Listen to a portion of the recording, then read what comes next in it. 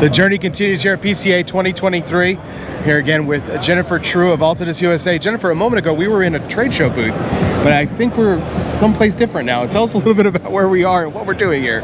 We've been transported to the late 18th century at a barbershop, what we envisioned to be a barbershop back in the day when we started this brand, the H. Upmann 1844, and we're calling this the Barbiere.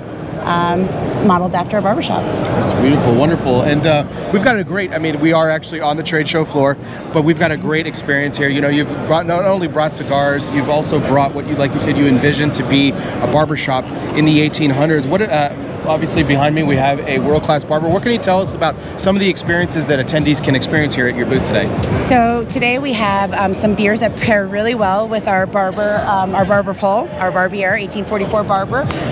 And we also have a shoe shine. And like you mentioned, we have a top-notch barber here locally from Vegas. His name is Monster Eddie Jr., world renowned. So everybody can get a service. Awesome.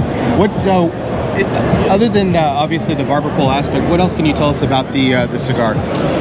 Well, the cigar comes from our Tabacalera de Garcia in the Dominican Republic. We're very proud of this introduction. It is part of our core line and something that we're trying to do to continue to give the identity and bring back that nostalgic feel of the brand.